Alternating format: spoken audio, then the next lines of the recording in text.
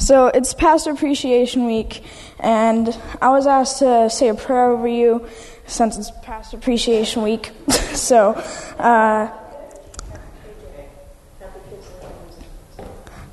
lay your hands on Pastor Don? No? Yeah? Nicely, yeah, don't slap him. Hey, get ready to put up 1 Chronicles chapter 4, verse 9, okay? 1 Chronicles chapter 4, verse 9. Be ready. Yes. So, Jeremiah 3:15 says, "And I will give you pastors according to mine heart, which shall feed you with the knowledge and understanding." So I believe that God gave you to us so we can understand more about Him. So, dear Lord, I thank you for Pastor Don and how much he's a blessing for us and how he can teach us your word every Sunday. And, in Jesus' name, amen. It's 5 seconds. How about that? Kept it short.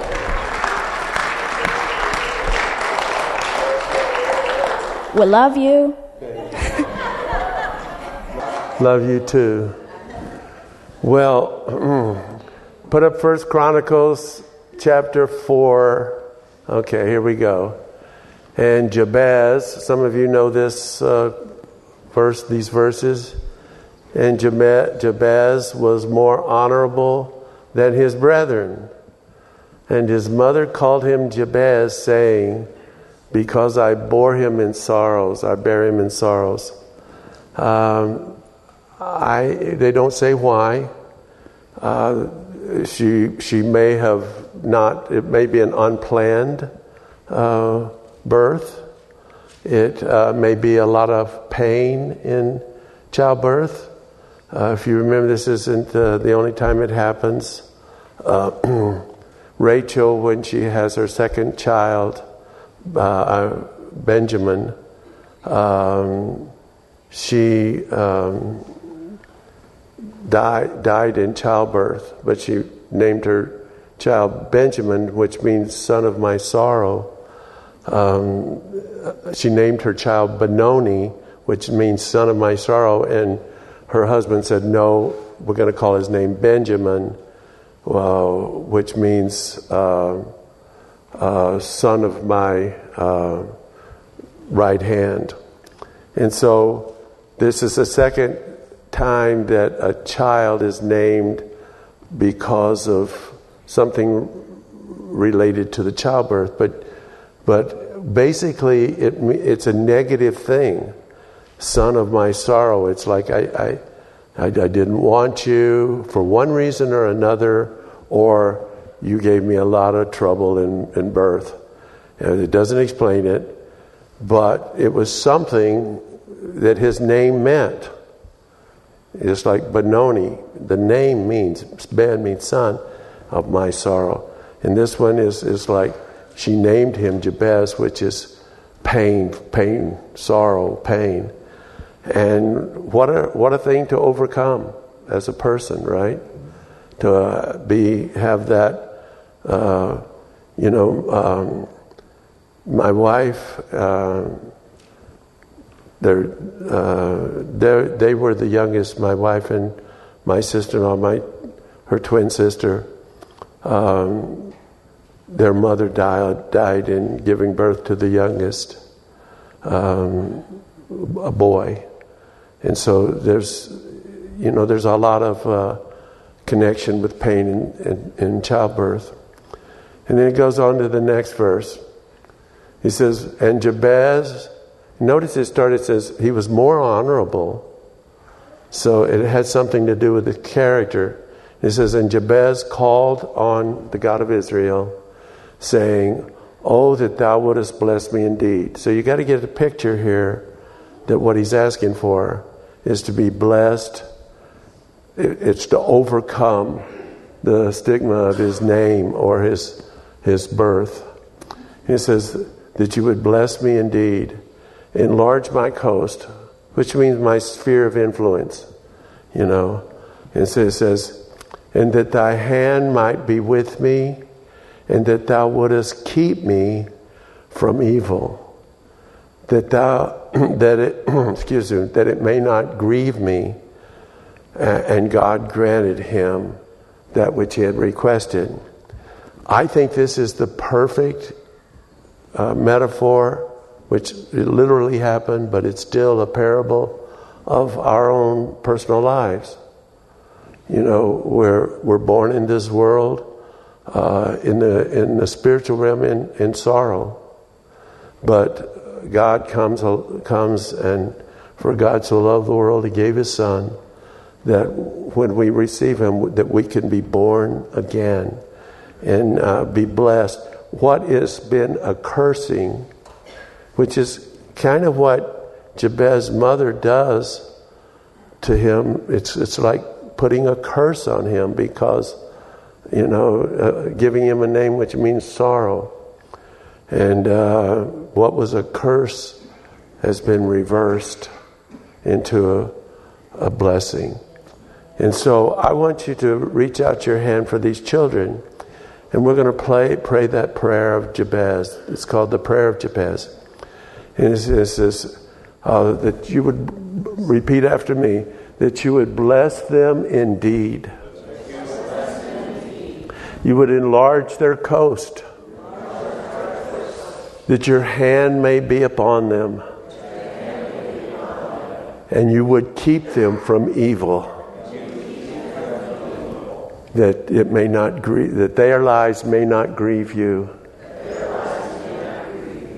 Bless them, O Lord, and keep them, and we love them, and release them to you again to learn of you. In Jesus' name, amen.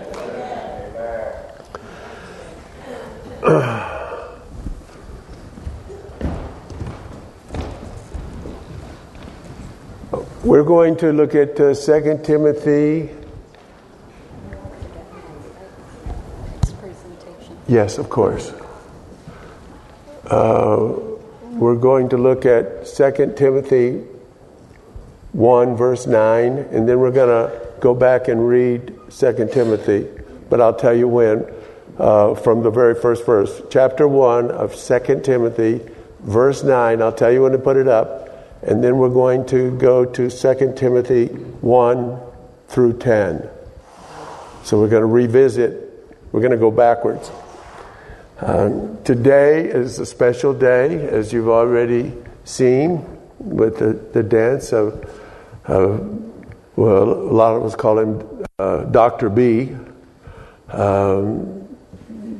For those you don't know, and many of you do, by the way, Steve said to say hi. He worked with you up on campus. I saw him at Health Links the other day.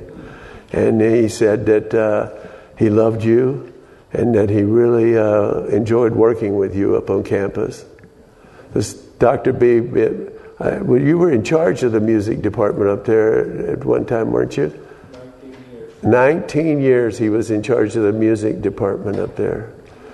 And one of the things I learned from Dr. B is that everything is made up of music. Did you know that? All atoms are made up of music. God created us. And if you are familiar with J.R.R. Tolkien, who wrote The Lord of the Rings, J.R.R. Tolkien is good friends with C.S. Lewis, and they had agreed to write about the Lord. C.S. Lewis took a more direct approach, and Tolkien took a what he called an in and out approach, revealing the Lord. And if you were Lord of the Ring fans, which I was, you may have read the Silmarillion, which explains how Middle Earth was created. And Middle Earth was created by God, in that sense, as a song. He sung everything into existence. And so when he says, and everything is held together by the word of his power, and he's saying, and there's a vibration that you can't perceive with your regular ears, but everything has a song in it, and it's a song of God. And I've always believed that, and I appreciated that when Dr. B was sharing that with me. Dr. B's been with us for 41 years. I've known him for 43 years. I met Dr. B.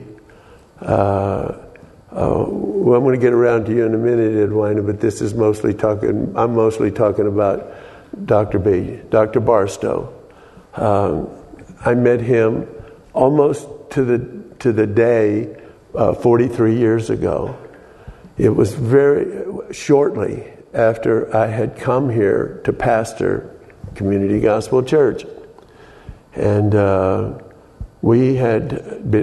was taken to a full gospel businessman's prayer meeting. It was at Al Shear's house. And if you've ever been to Al Shear's house, because of all the sports that Al Shear has been part of, he has a room called the trophy room. He needs an entire room to hold all his trophies. And many of those were involving wrestling.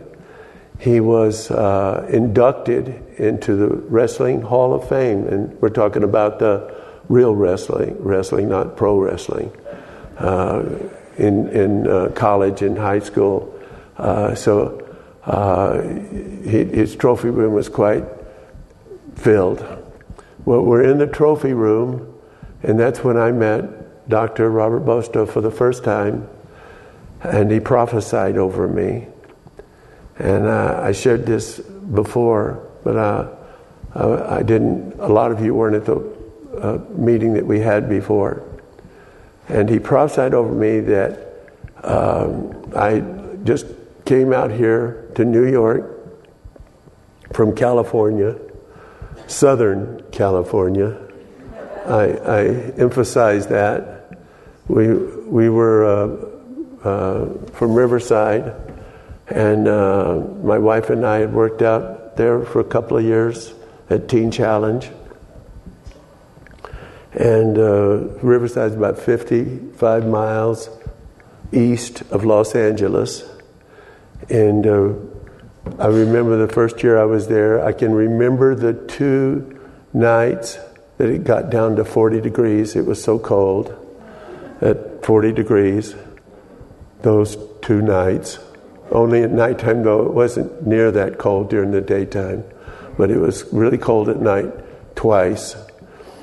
And I stress that because when I got out here, it was really cold. But that was just one of the reasons I wanted to go back to California. The major reason I wanted to go back to California is that the person that had invited me came against me very, very strongly.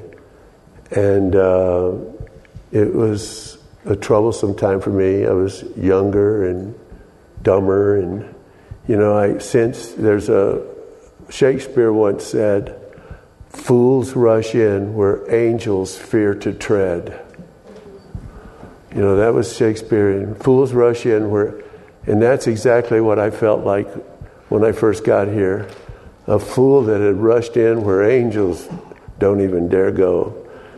And so, but before that happened, Dr. B prophesied over me and said exactly what was going to happen.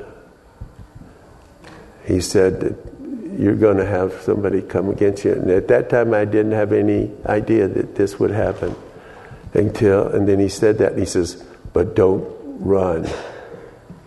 Don't leave. Don't go back to California. God has got his hand upon you. And so I want you to know that you probably wouldn't be sitting in that chair right now, because I wouldn't be sitting in this one if it hadn't been for a prophecy. Because I don't know, I cannot be sure that I wouldn't have turned and ran. And that's kind of my MO in life before I became a Christian, is when things got tough, it's time to run. Go away get out. You know, and you know, when, you know, they always say when the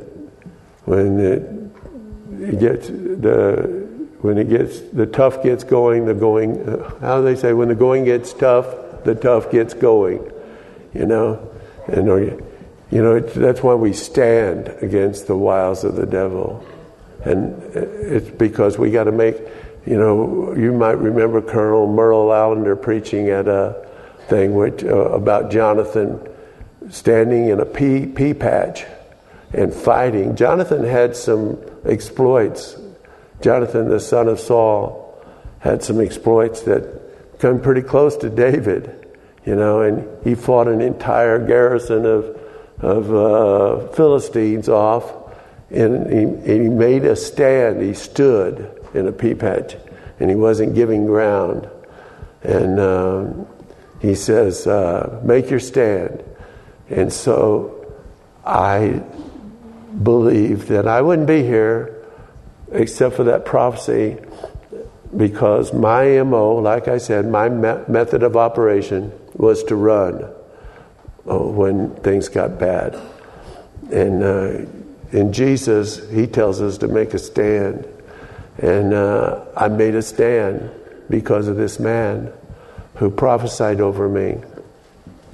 And then another time, and I shared this before, we were coming down, he and I were driving down Franklin Mountain, and I was complaining about the weather. This was shortly after I had been here. I hadn't been here very long. And, you know, he explained to me that he came here from Kansas, which is, according to him, God's country. And he came from God's country to a place that he didn't really think that it was God's country. And one of the reasons, he hadn't seen the sun in a couple of years, you know. And how he explained to me that, you know, anywhere God is God's country. And God was here. And I went through an attitude change because of him. So he dealt with both problems. One problem was man coming against me. The next problem was New York coming against me. And I love New York now. I love the change of the seasons and ready for one to go and the other one to come. And I just love living here. I don't like bumper stickers. You got bumper stickers? Praise the Lord. Great. Good for you. I don't want a bumper sticker on my car. I just don't. But if I put one on my car, I would put I love New York. Just because God put that in my heart. And so Dr. B prophesied over me. This whole service is going to be dedicated to you and Edwina. And I'm going to give you a chance to say something, because you didn't get a chance to say something the other day, and you commented to me on it. Well, we're going to give you a chance to say something in a little bit. But I want to look at these verses of Scripture first. One of my favorite verses of Scripture, which I'm shocked that I don't hear more preachers preaching over this verse. And there's about 5 or 6 other verses that say other things that are similar to this verse, at least for as the content that I want to talk about. And it says, and it's talking about God who has saved us. How many of you are saved? If you're not saved, don't leave today before we pray for you. Pray with you. And called us. He puts on the same plane as being saved as being called. So God saved us and called us with a holy calling. Not according to our works, but according to His own purpose. So that's one of the 2 spiritual laws. God loved you, and God has a purpose for your life, and He saved you and called you according to His purpose and grace.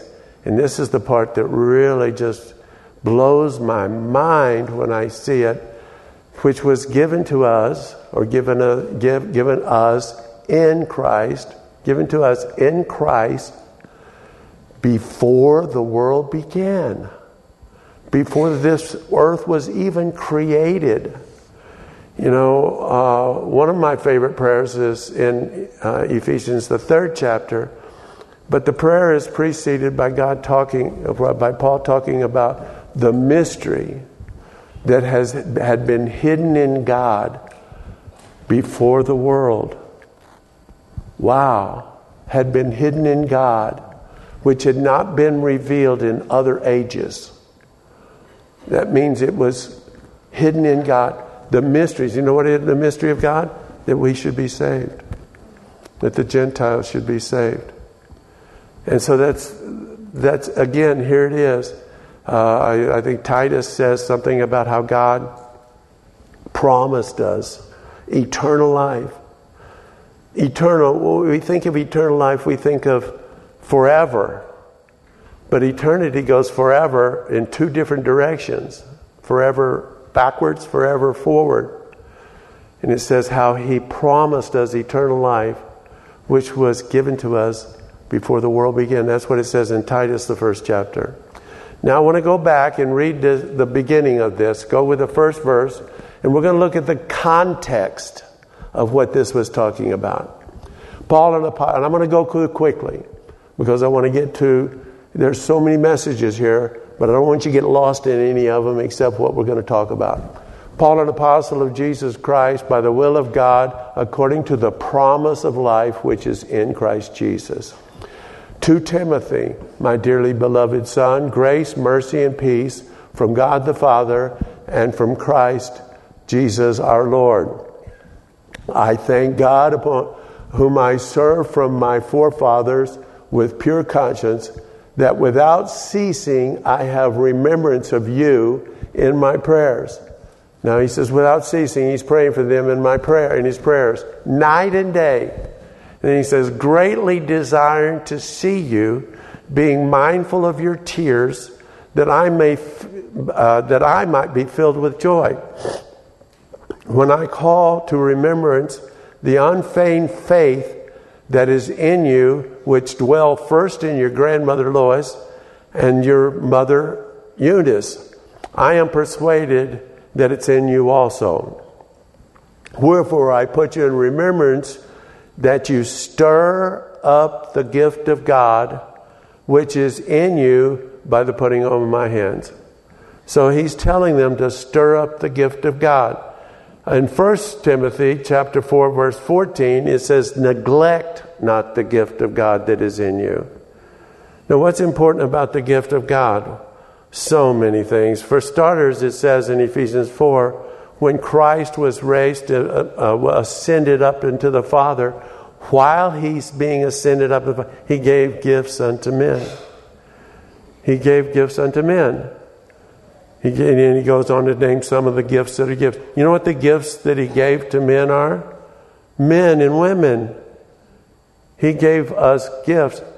I did not know that AJ was going to pray for me today. But he talked about, he picked out my absolute, without any, I don't think anybody even knows this, my absolute verse that I stand on as a pastor and a preacher and a teacher and a shepherd. And that is, I've given you pastors, which is another word for shepherd, after my own heart, that have fed you with knowledge and understanding. That's been the desire of my life, is to feed people with knowledge and understanding as a pastor. There are many other responsibilities as a pastor, but that's one that's been my foundation. And so this is a gift of God. And they talked about pastor, me being a gift. Well, we got Edwina, we have Dr. B and Edwina are two incredible gifts of God. But that's what he's talking about, stir up the gift of God. When he ascended up on high, he gave gifts unto men. When Jesus, even before the foundation of the world, but when Jesus ascended up to heaven, as he was ascending up to heaven, he gave to you and to me, Dr. Barstow and Edwina. I want you to think about that. Think about that. Wow. Now you are a gift. Now when Jesus was going to Samaria, he met the woman at the well, and he said, "Would you give me a drink?" And she says, "Why would you ask for a drink from me? Because I'm a Samaritan, and the Jews have no dealings with Samaritans." I used to ask this question, and I said, what did Jesus say to her in response? And I would always ask a group of pastors this question. And I've never got the right answer yet. Now, the answer that I get is a good answer. And it really shocks me if they don't know that answer.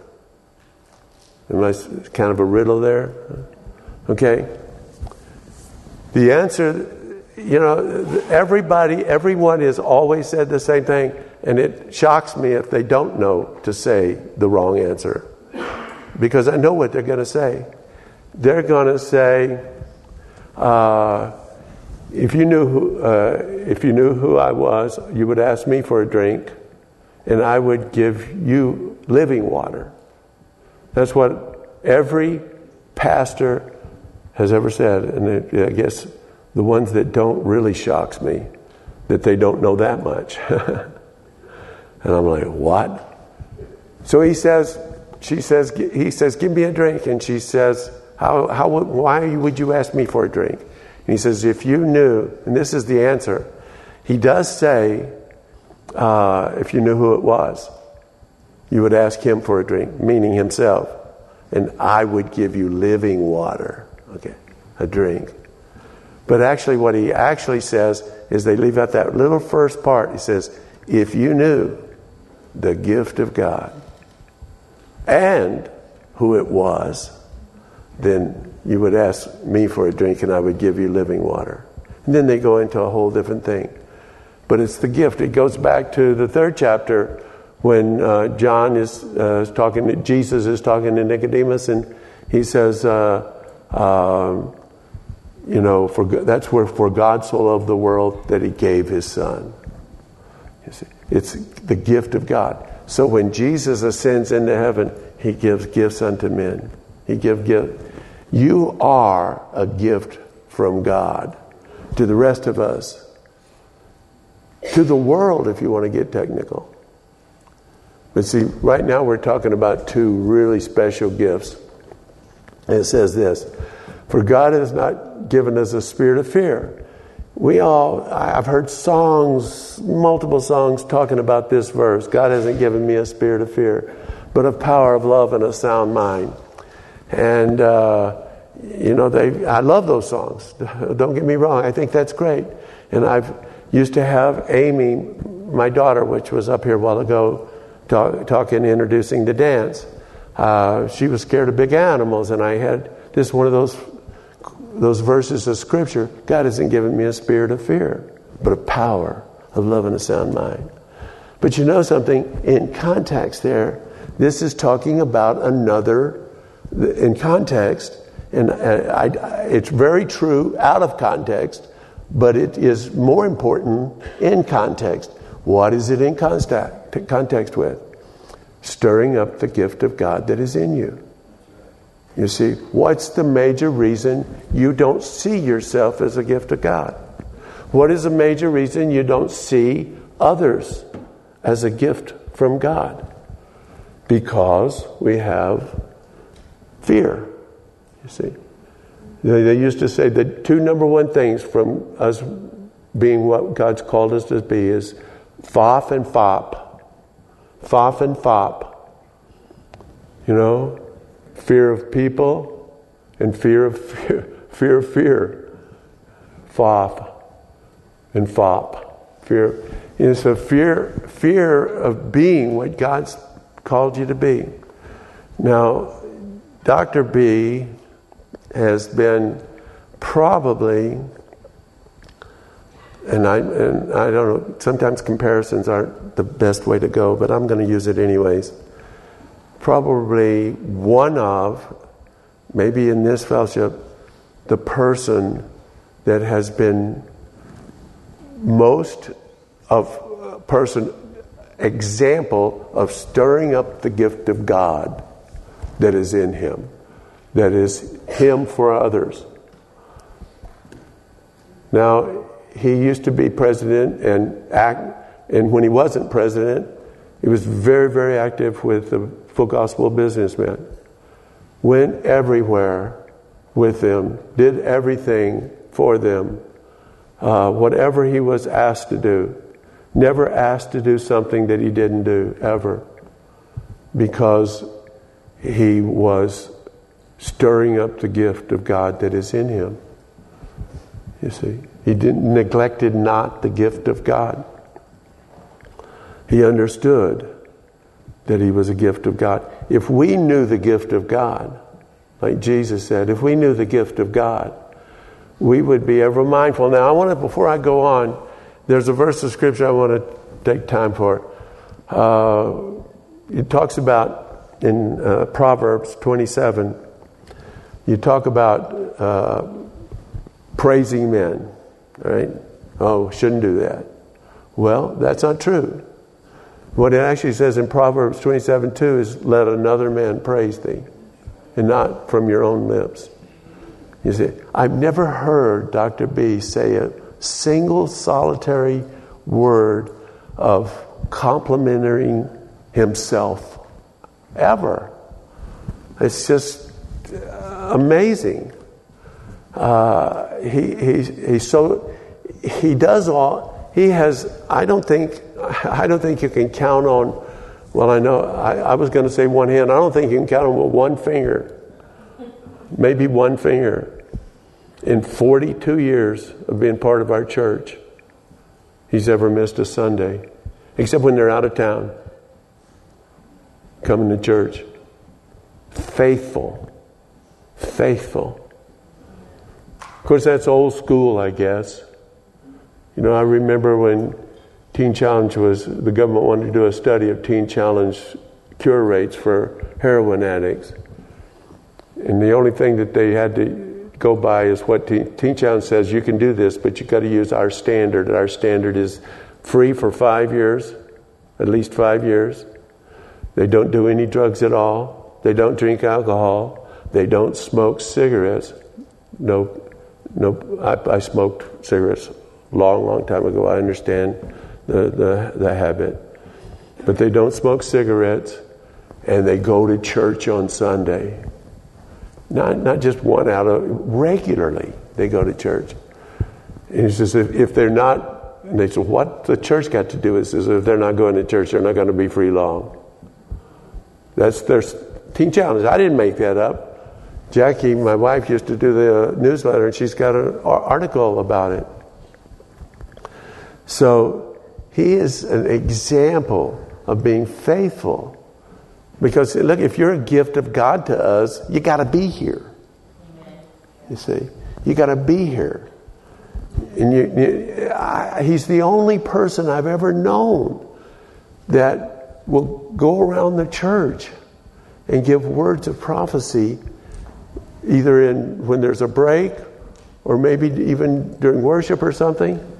And he comes here understanding that he is a gift, and to stir that gift up, stir the gift of God up.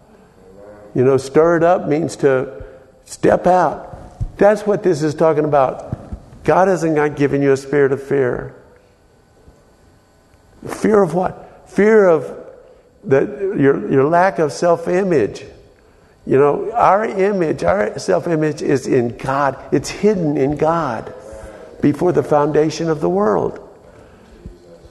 Who we are in Christ. So you got to stir that up, and you got to be able to look at the world in the same way that Jesus looked at the world. If you knew the gift of God, you'd ask me for a drink. Now you don't maybe say that because it's kind of like not letting another man praise thee, but you still need to have that attitude. Fear of rejection. You see, so you get rejected. They rejected Christ. So you have a gift.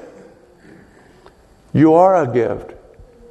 Dr. B is the most extraordinary example of that, of anybody I think I've ever known. Not only has he served us, and not only has he served Full Gospel Businessmen, served the Lord, but he did it on his own dime. I get paid to come up here. I don't do it for the pay. Wait a minute, don't get any ideas though.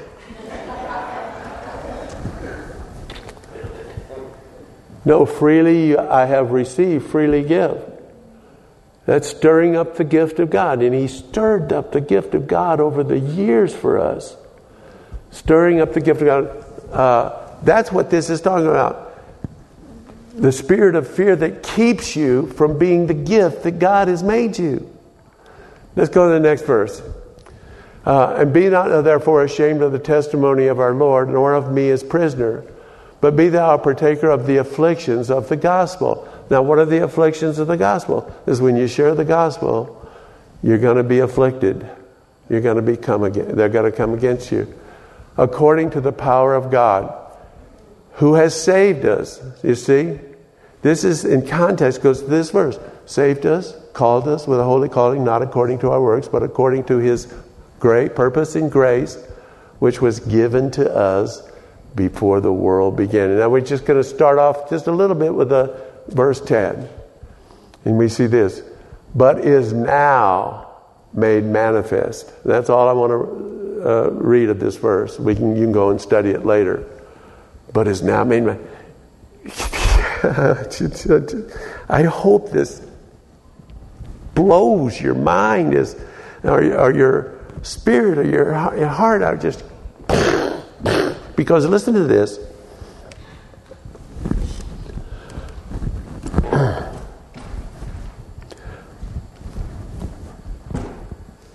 Is now made manifest. You know what that means? I love these words that start with man, because it actually comes from the Latin. All English words that start from man like this: manifest, manifesto, manufacture, manipulate. All these verses start with man. It comes from the Latin word manus, which means hand. And it's like, I used to be an avid poker player. I was actually a professional poker dealer at one time in a casino. And I love to play poker. I played all cards. I love to play them, It's just like you keep your hand close to your vest. You know what that means? You don't let anybody else look at it. I don't like to play poker or any other kind of card game unless my back's to a wall. How many of you know why that is? Because Wild Bill Hiccup got shot in the back when he was playing poker. Aces and eights, that's what his hand was when he got shot. I'm like, I get aces and eights, I'm like, fold.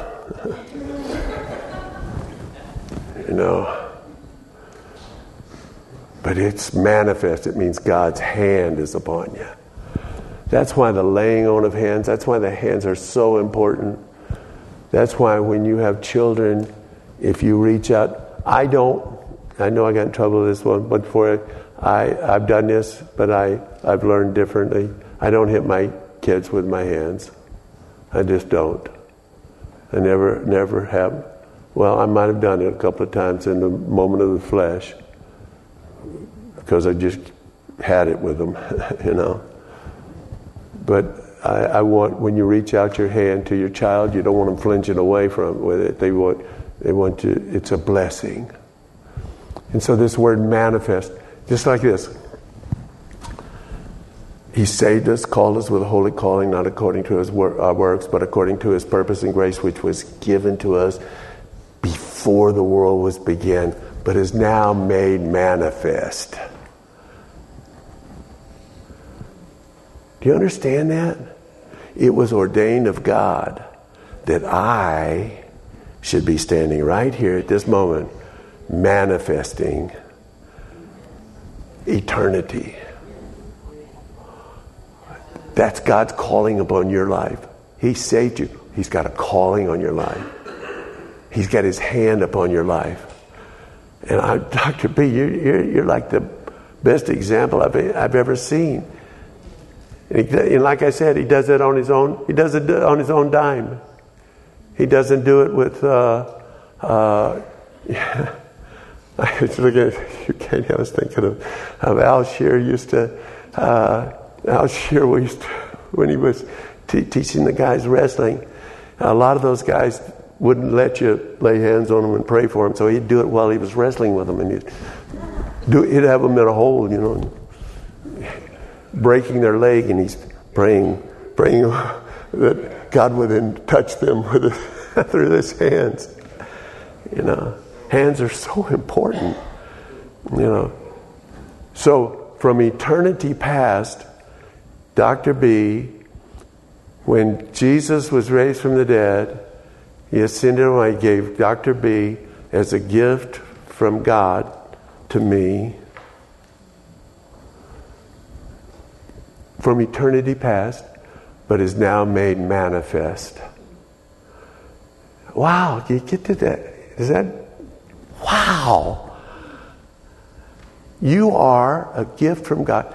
And I've been so blessed to have you in my life as an example, as somebody that has, the Bible says prophecy in the New Testament is edifying, exhorting, and comforting.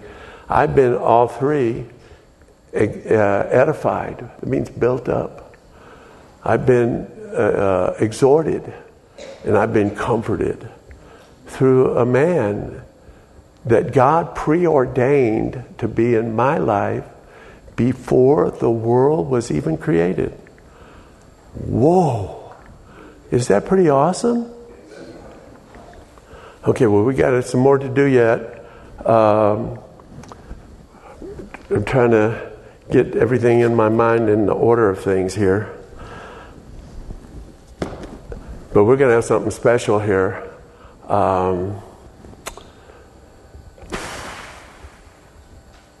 How about before I forget this, I give you guys a chance to say something? Because we're going to go into a next phase.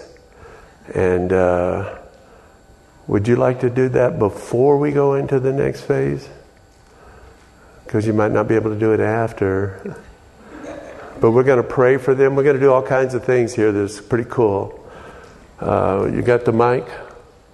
I said leave it right there. No, not to you. I told them leave it right there. They weren't listening.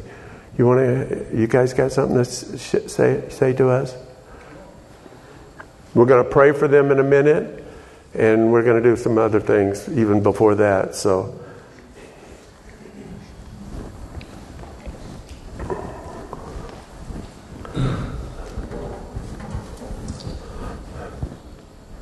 You can't give something away that you haven't received. That's right.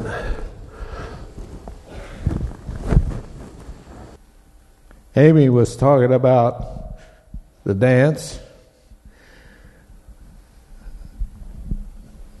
You saw me this morning videoing a little bit of that. I want to take that with me because it's been those dancers, those young ladies, even some of the young fellas, that's a blessing to me to start off every meeting we have. I watch them, and as sometimes it brings me right to tears, the presence of the Lord and how they exalt the name of the Lord Jesus with their motions. And it's synchronized, and the chronized there, I think it means it crushes sin. that synchronization, it crushes it right out.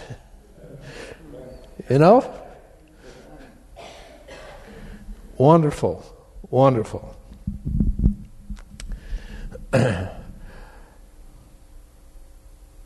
I receive so much from all of you who are here. Chris and Anita, I mean, of course, they start the ball rolling almost every time. But the dancers are right there, and they're there. Well, I'm a musician. That speaks to me, not just on the outside. Most of the songs I don't know, because he's always doing new stuff. You know? I say, yeah, I'll learn it about the 10th time, maybe. But it goes right to here, And the young lady sitting over there that sings to us once in a while goes right here, goes right in here, and is such a blessing. But I have to admit, and I'm going to brag a little bit now, I am a very smart man. And my proof of that is this lady right here that I chose for my wife. Nobody can say that I didn't pick a good looker, a smart one, an intelligent one, a good worker. And not only that, one thing that you don't know, the reason why I picked her, is because she's very good at baking bread. Especially rye bread. It is out of this world. I'm not teasing. I had it written down on a sheet of paper, one of the things I wanted in my wife. I'm not kidding. I wanted a woman who could bake bread. I loved it so much. After all that. I'll sit down now. No, I'm just going to say this was, Pastor Don talked about, I wasn't, my role has been very different, as you know, but I got feeding here.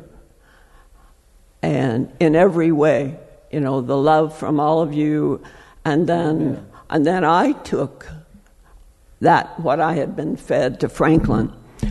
And that my role there was giving what I had been given here to the children, mainly the children in Franklin. And as I look back on that, I was sharing with Bob and Lori. There was this little boy we had. We had extended vacation Bible school that came to my house. It was interesting. After we started coming here, we were kind of a pariah in Franklin. You know, it was like, oh, anyway. But they wanted to have something for the children that extended after vacation Bible school in the summer. And they wanted to have the children, you know, so that we didn't lose them. And so I said, well, they can come to our house because, you know, sometimes there's a difference between one church and another church. So they came to our house. But I was telling Bob and Lori, had this little boy that, I don't remember how old he was, 7 or 8 maybe. And this has stuck with me. Like, he had never seen a church door, never gone to church. They walked to our house after school because, you know, we had it in our house. They could walk after school. Anyway, we were singing, let's see, when let God arise and enemies be scattered. I don't know if you know that song. Let God arise and his enemies be scattered. So we'd been singing that, and I asked, do any of you know what that song means? And this little boy who had never been to church before said, I know, Mrs. Barstow, I know what that means. That means when God comes around, everybody else gets out of the way. But, if I hadn't had been fed from here, I could not have done what God called me to do. My other calling here, as you know, was the kitchen. And that's, I love that, Ruth Hawley and I just found as we were cleaning and sorting, I found the plans for the kitchen cabinets that had been drawn by the person who built them, and the receipts for the first ranges and refrigerator in 1992. So we spent, every month, Ruth and I made chili, made soup, and all of you contributed money, and that, to build the kitchen. So, my role has been different, but I'm telling you that and I may get through this and I may not, but one of the things reason I have dragged my feet for moving is that I am going to miss you so much. I can't.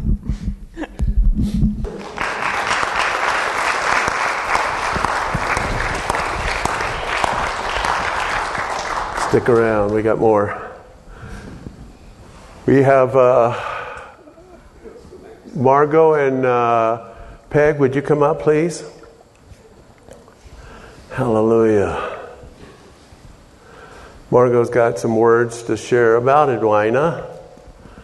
I wish they could face the audience. Hey, you're in charge right now, so what do you want them to do? Just tell them what... To sit here where everybody can just be looking on them. Okay. Will that work? It will.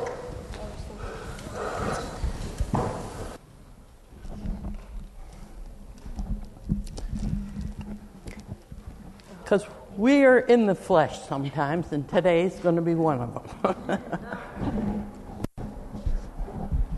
I wasn't raised in a Christian home. Got to hold that up. Oh, I wasn't raised in a Christian home. I was 30 years old when I met Jesus as my Lord and Savior at Dr. Polly's house. We had 2 small children. And we attended the Methodist church. When I was a teenager, I went to church. My neighbor, or a friend of mine, by herself, and were baptized by herself. I mean, in church without family. And so always had a heart for God. But I don't know about a personal relationship until age 30. And the Methodist Church in Franklin would have some kind of a revival. Can't just remember what it was.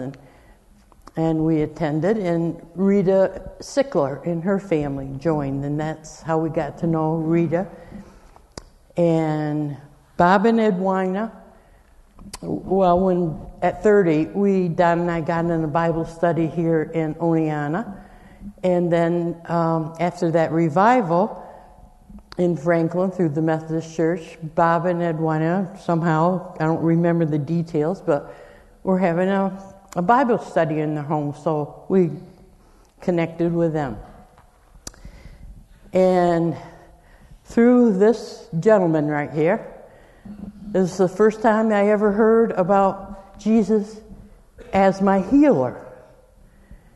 And it kind of just stuck here, And he shared a miracle of how the Lord had healed him. And I asked him if he remembered that, and he said no, but that's okay. I did.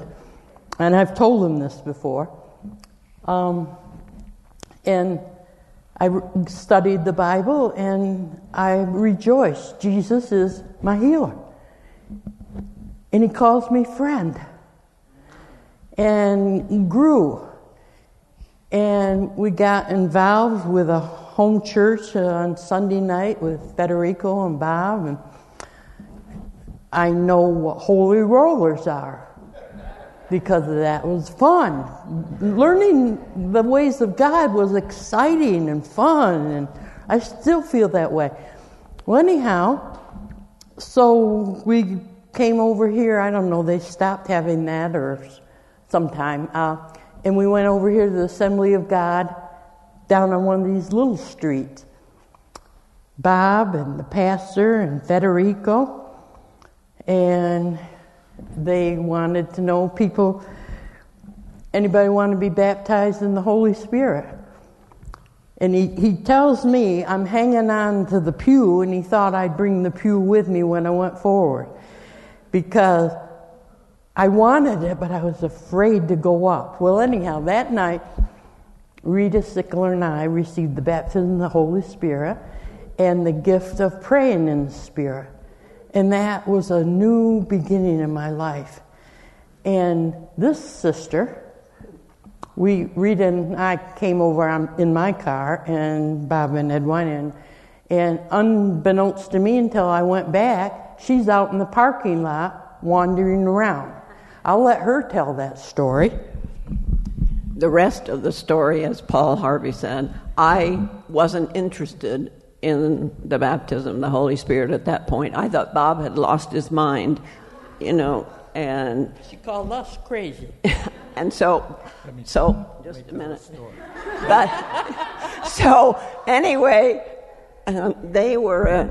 I thought these, Assembly of God. I thought the rest of them were crazy as well. So I thought, I'm just going to go outside and wait. We were actually, Margot, we rode in your car. Oh, okay. So I went outside thinking, then her car was locked and I couldn't get in. And so it was cold. So I thought, I'm not going back in there. So I wandered around because I thought they were nuts. Amen. Did you want to?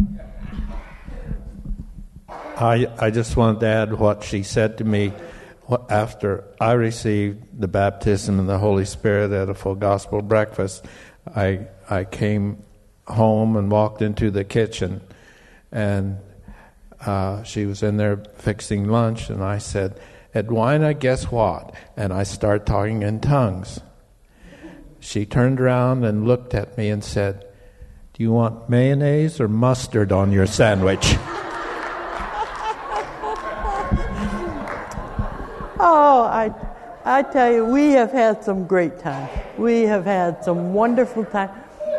I don't remember the details, but for some reason I missed a Bible study, or maybe I didn't go to church and missed a Bible study. And I got a knock on the door, and Bob was there, and he came in, and he shared how much God loved me and cared about me. And did I know, because you had a cold or whatever, and did I know that I had a protective hedge surrounding me? The healing power of the Lord's presence, the whole thing. And he said, you can walk in your healing. He just taught me more about it, and claimed it. And I look at it as building my testimony, pushing through it. And that's what he was telling me. And I've used that many times in my life as that protective hedge. Traveling, hotel room, storm coming. We live way up on a hill. We see the storm coming because Jesus has given us authority over creation. And I've seen it on the Weather Channel, part and not come around Franklin. And I'd always pray for my neighbors and my beloved community. Well, as community with Edwina, we and Rita, we did special things together. We helped a woman who had some needs in Franklin, which was a big challenge for Edwina and I to not have a critical spirit, which I can't say it was always didn't have sometimes. Helping her sort things. She remarried, and it was her stuff and his stuff, and who knows. But anyhow, we just served in different areas and cleaned out a Methodist building, and I don't know, serving. And there was times when we would go in the church because we had the baptism of the Holy Spirit. We wanted everybody to have it, and we'd pray up and down the pews and around. And Bob and Edwina were youth pastors in Franklin. And in the summertime, I don't know who came up with the idea, but we had movies outside showing on the church building to bring kids in, And I don't know what she's saying. They were Pied Pipers with kids. And that gentleman, wherever Greg is, over there, their oldest son, Todd, I don't know if he's a senior or junior, and just reached out to a 6th grader and invited them in. And they had fun at the Barstow's house and fun in the youth, MYF. Wonderful things like that. They just sowed spiritually in my life so much. One time here we did things special on Thursday night. What's that called? Monday, Thursday?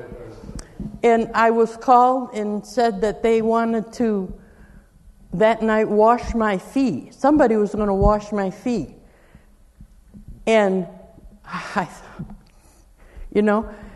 and it was this man. This mighty man of God washing my feet. But they have touched my life in very special, special ways. And our children fell in love and married and grandchildren, and they've just been such a part. And I thank God for them, for their spiritual growth in myself and Don's and our children and grandchildren. They live what they believe and let it shine out. And I am truly Bob and Edwina going out to Full Gospel Businessmen, they allowed Don and I for a long time tag along with them when it was local, just a Saturday morning. Just a chance to just grow spiritually. So I know God's got something special for him. He's not done with them. I can't hardly wait to find out. My son and daughter-in-law moved from Albany to Florida. And you didn't want to see him go, did we? We didn't want to see him go. But we knew inside God called them. Greg didn't go after that job. They called him. And they have grown in a year and a half spiritually so much in just being in a family, a church family, way far away. It's just beautiful, their connection. They went to Israel last March. And these two here, God has got something there. There'll be somebody like me that just needs to be encouraged or have somebody just love on them, spiritually in special ways. So I don't know what he's got, but it's mighty good. And there's no weapons formed against you. In Isaiah 54:17, there's no weapons formed against you that will prosper. We know the enemy crouches around looking to whom he can devour, and it's not going to be them. So to God be the glory. Thank you.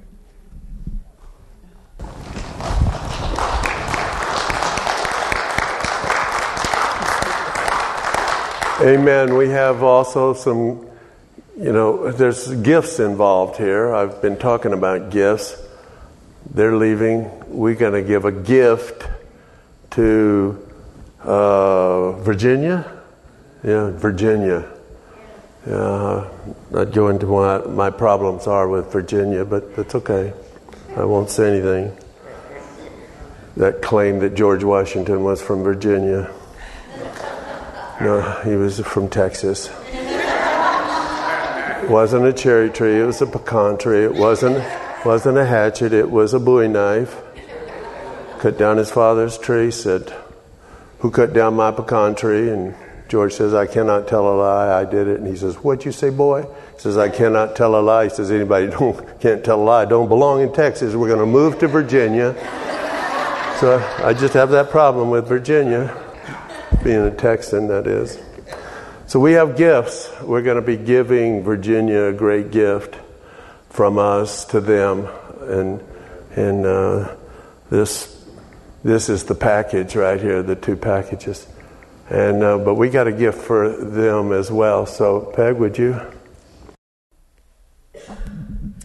What could we give Bob and Edwina to show them how much we love them and everything? some weird ideas came in my mind, but your son Todd helped us with this. Does that concern you, or do you think you did all right? Well, you got to eat. That's a given. So he thought you'd like this one. You're moving further away from Buffalo, but not Buffalo Wild Wings.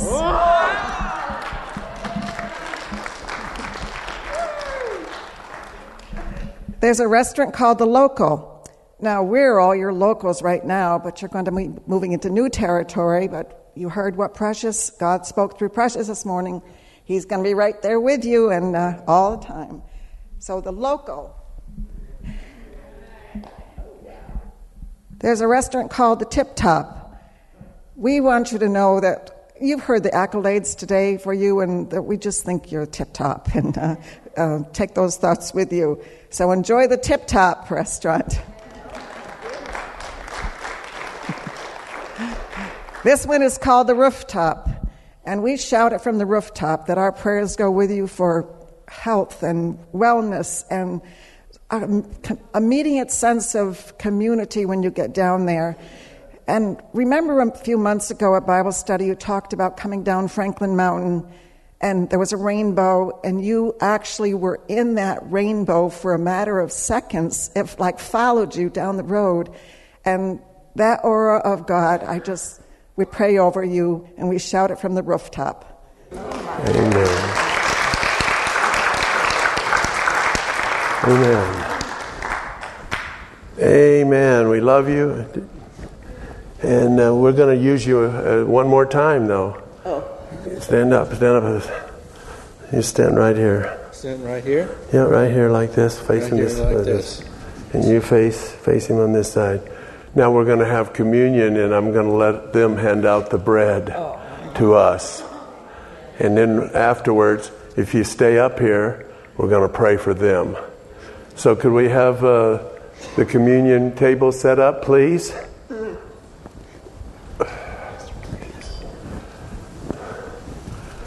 Hallelujah. Jesus broke bread. Maundy Thursday, if you don't understand what Maundy Thursday, it was actually started in a Catholic church. Maundy is the name of money that the Catholic Church had. And they would hand out this money to the poor on Maundy Thursday, because Thursday, before Good Friday, where Jesus was crucified, was when Jesus washed the disciples' feet. And he was the servant. He says, I have done this so that you would be a servant. And you've washed our feet for 42 years here and before. I don't know if you know this or not, but were you, that day that you were receiving the baptism up on campus, I think it was. In my that a full gospel business? Full gospel business meeting. Yeah. My wife Jackie was there. That was before we were married. Oh my goodness. And do you know I never have kissed my wife before we got married? Did you know? What's wrong with you, man? You weren't saved. Wait. I was talking to John Grenier the other day. He's pastor of the Assembly of God. He taught me this, by the way. She wasn't my wife then. Oh. I kissed her. She just wasn't my wife. So John Grenier taught me that one. I was just talking to him about this last Thursday. This past Thursday. So we were going to ask you to wash our feet one more time by handing out the bread. And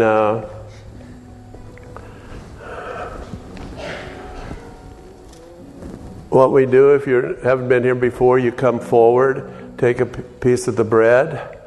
And, Harry was mindful that Jesus wasn't broken in the sense that his body wasn't broken, because not a bone was broken. When they wanted to break his legs, they wouldn't break them because the sacrifice had to be without any broken bones. But the Godhead was broken apart into two pieces. And when Jesus took the bread and he blessed it and he handed it out to his disciples, this was right after he had washed their feet. Judas was there when he washed his feet. Judas was there when they broke bread. And sometimes you'd be breaking bread with some people that may turn on you, but you still love them, you still serve them, you still wash their feet. And so that's just another mindful thing. But he took the bread and he broke it and said, "Take, eat, this is my body, which is for you." And so what we do here is we come down the center aisle and usually file back on the outside. And but this time, if you will, if you can, if you want to, stay here. And we're going to pray for Edwina and Bob and Edwina after we break bread with them. And but if you have to go and leave, please feel free to just do it quietly. But we're going to pray for you afterwards. So he took the bread and broke it and said, "This is my body, which is for you." And then after that, you come up and get your grape juice.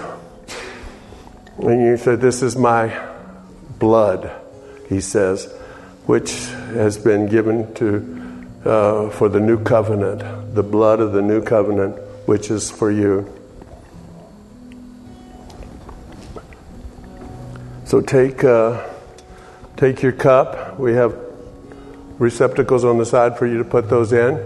And please come forward for communion.